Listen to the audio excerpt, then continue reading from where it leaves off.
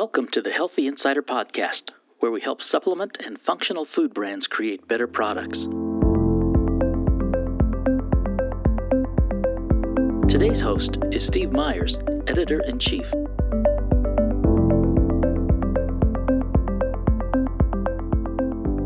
With us today is Jared Lamantia. He's the Chief Marketing Officer of 5 Star Nutrition. Thanks for joining us, Jared. Yeah, thanks for having me, Steve. Now, retailing in sports nutrition has been quite an interesting area, and there's been a lot going on. Obviously, we have Amazon, bodybuilding.com's influence has changed. There are some smaller sports nutrition focused retail outlets. And when I saw the news come across that 5 Star partnered up with News Store, I thought we really have to catch up with you guys and see what's going on there. How's the mood there with the new development and partnership? Yeah, I mean, it's really early in stages. We're really in, I'd say we're beyond the preliminary discovery, and now we're really into the road mapping and the planning of how we onboard, our 55 plus locations, as well as try to transition into this, more of an omni-channel retail experience. I think it's important to refresh our readers, and many might not have heard of 5 Star, depending on what segment of the industry they're in. You mentioned 50-some locations throughout 20 states. So I think as far west as Texas and Colorado, yes, through a good part of the Midwest, the Deep South, and up the East Coast to, say, Massachusetts. So you cover quite a bit of territory. When I look at 5 Star, I think of sports nutrition, fitness, that kind of active wellness. Is that really where you play, or do you have customers that even outside of those areas?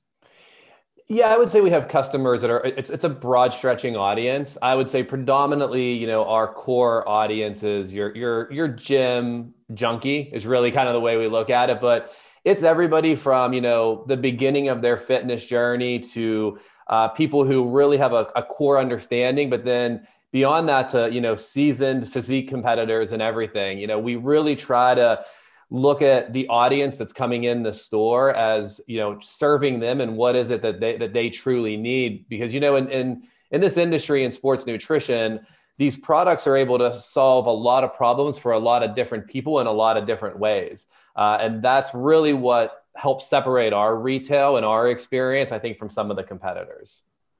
Can you walk us back to when 5 Star started thinking that they needed a new direction, and they started looking at cloud retail solutions like omnichannel, and why? What were the triggers there for Yeah. So I can kind of walk you how I came on board. So funny enough, I came from bodybuilding.com as the VP GM, and I came here really to help 5 Star and develop their e-commerce platform. They were really truly a retail focused company. They really focused heavily on the experience that you would get when you would come in the store. So I came on board and helped build out the e-commerce side of the platform. But what we established over about a year and a half of that is we were starting to find some silos, and we were starting to find that the retail POS experience, the e-commerce POS experience weren't as connected. And coming from a strong background in customer experience, customer journey, we really wanted to find a way to mitigate as much of that as we possibly could. The current infrastructure with our pre-existing POS really didn't allow us to create that single omni-channel voice for a customer. And so that's when we really decided that we needed to get into discovery mode and find out what was out there, what was going to integrate really well with us. And that's where the discovery kicked off.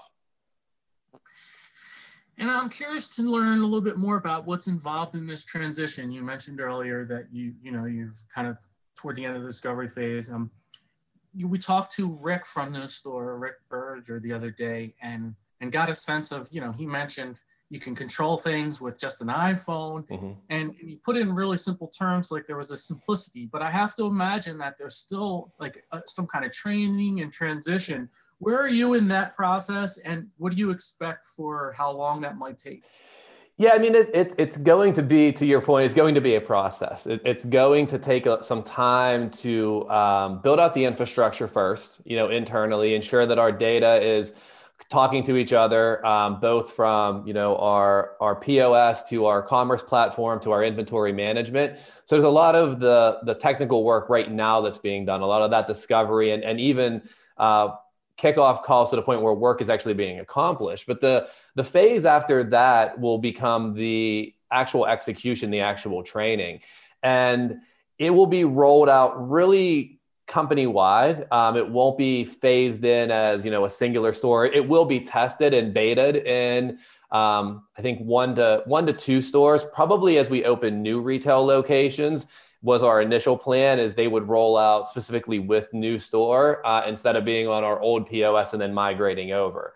So when you look at it from a roadmap, it's really core functionality of new store, all the things you talked about, the iPhone, ability to really, interact with the customer, walk them through everything, seamless checkout.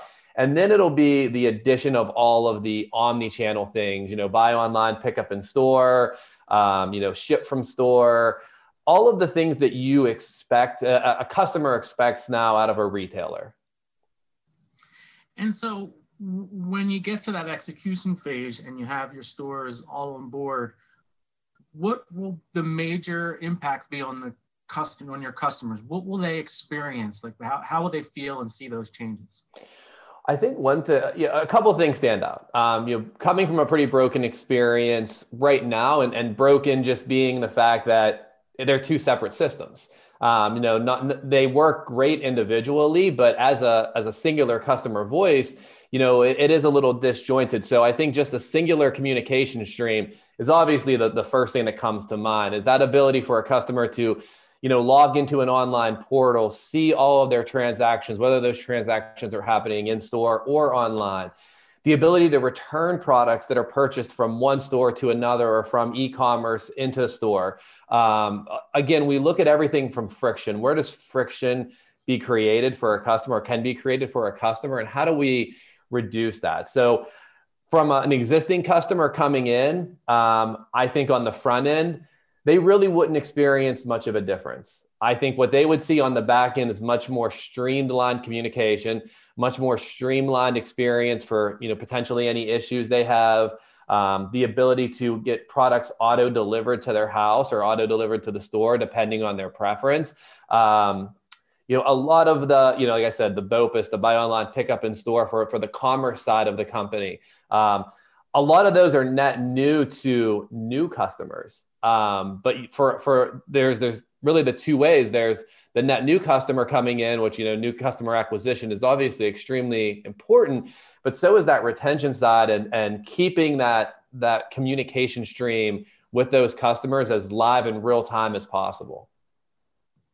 Yeah, and you mentioned buy online and pick up in store, and that kind of leads me into thinking about the pandemic and everything we went through and how that type of situation escalated.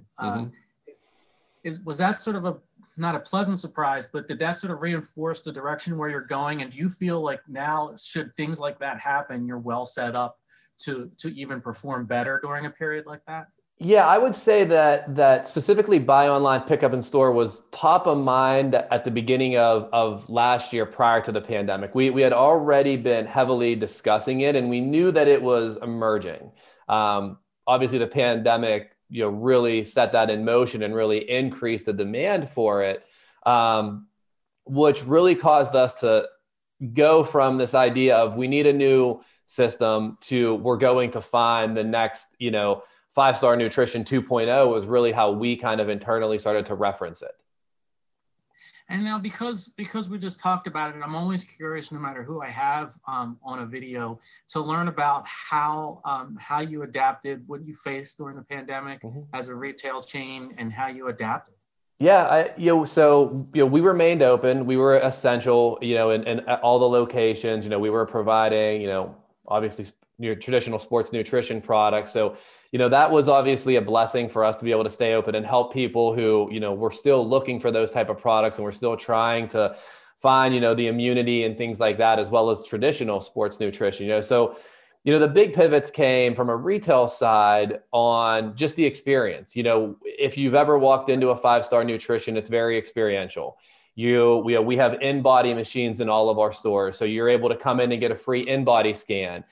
We did, sampling, we're very hands-on. You walk in, we shake your hand, we get to know you, we get your first name. All of those things had to go away. And so that was a big cut to the experience side of what we were used to doing in retail. From the commerce side of it, it was more of an acceleration. It was faster adoption, from pre-existing customers were willing to jump into the commerce side, where I think they had been a little more hesitant, and I think only because of the relationships and how strong they were inside of the retail locations. And now, how will you measure? Like you said, there's a journey. This is a process. How will you measure after you're fully on board? How will you measure the success of this new direction, and how do you expect it? In other words, how do you expect it to really impact the business? Some of the highlight ways. Yeah, I think the number one thing that stands out to me is obviously what our retention rates become for the customers. We're actually doing a massive project right now with our business intelligence team to really dive into a lot of the baselines.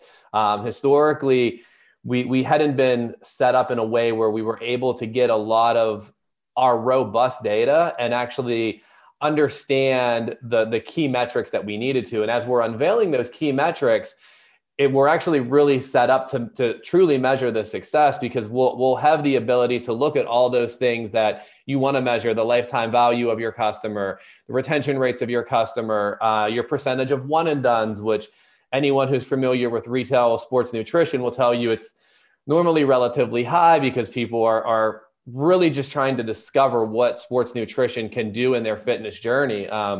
As well as a lot of people start a fitness journey and struggle with a direction on that fitness journey. So I think, we're set up with some really key metrics. I would be lying if I said they were clearly defined yet, just because as we're doing this initial discovery with all of our pre-existing data, it's really going to set us up for what the KPIs are that we want to go after. But knowing what I know about the industry, it's always going to be a reduction in your percentage of one and dones and an increase in your retention rate.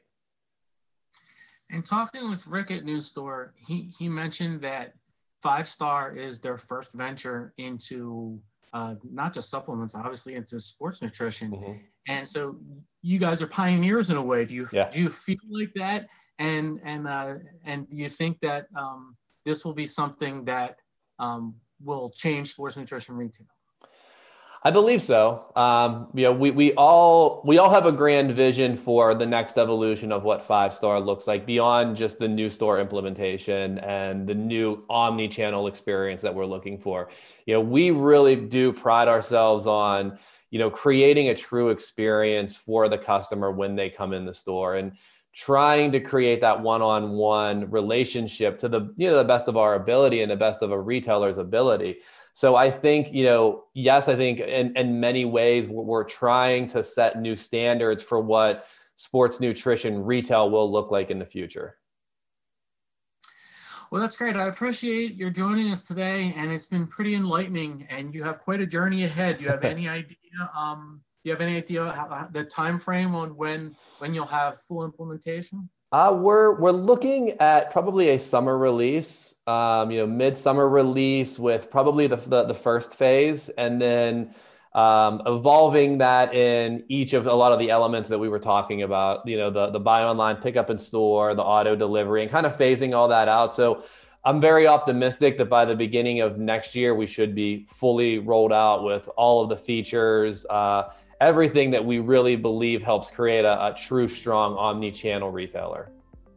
Well, that's great. We'll keep an eye out for all those developments. Thanks again for joining us, and thanks everyone for tuning in. Thanks, Steve. Thank you for listening to a Healthy Insider podcast. We are continually looking to improve your podcast experience and want to hear from you, the industry listener. Please take a moment to take our quick survey and provide your feedback at naturalproductsinsider.com/podcast survey.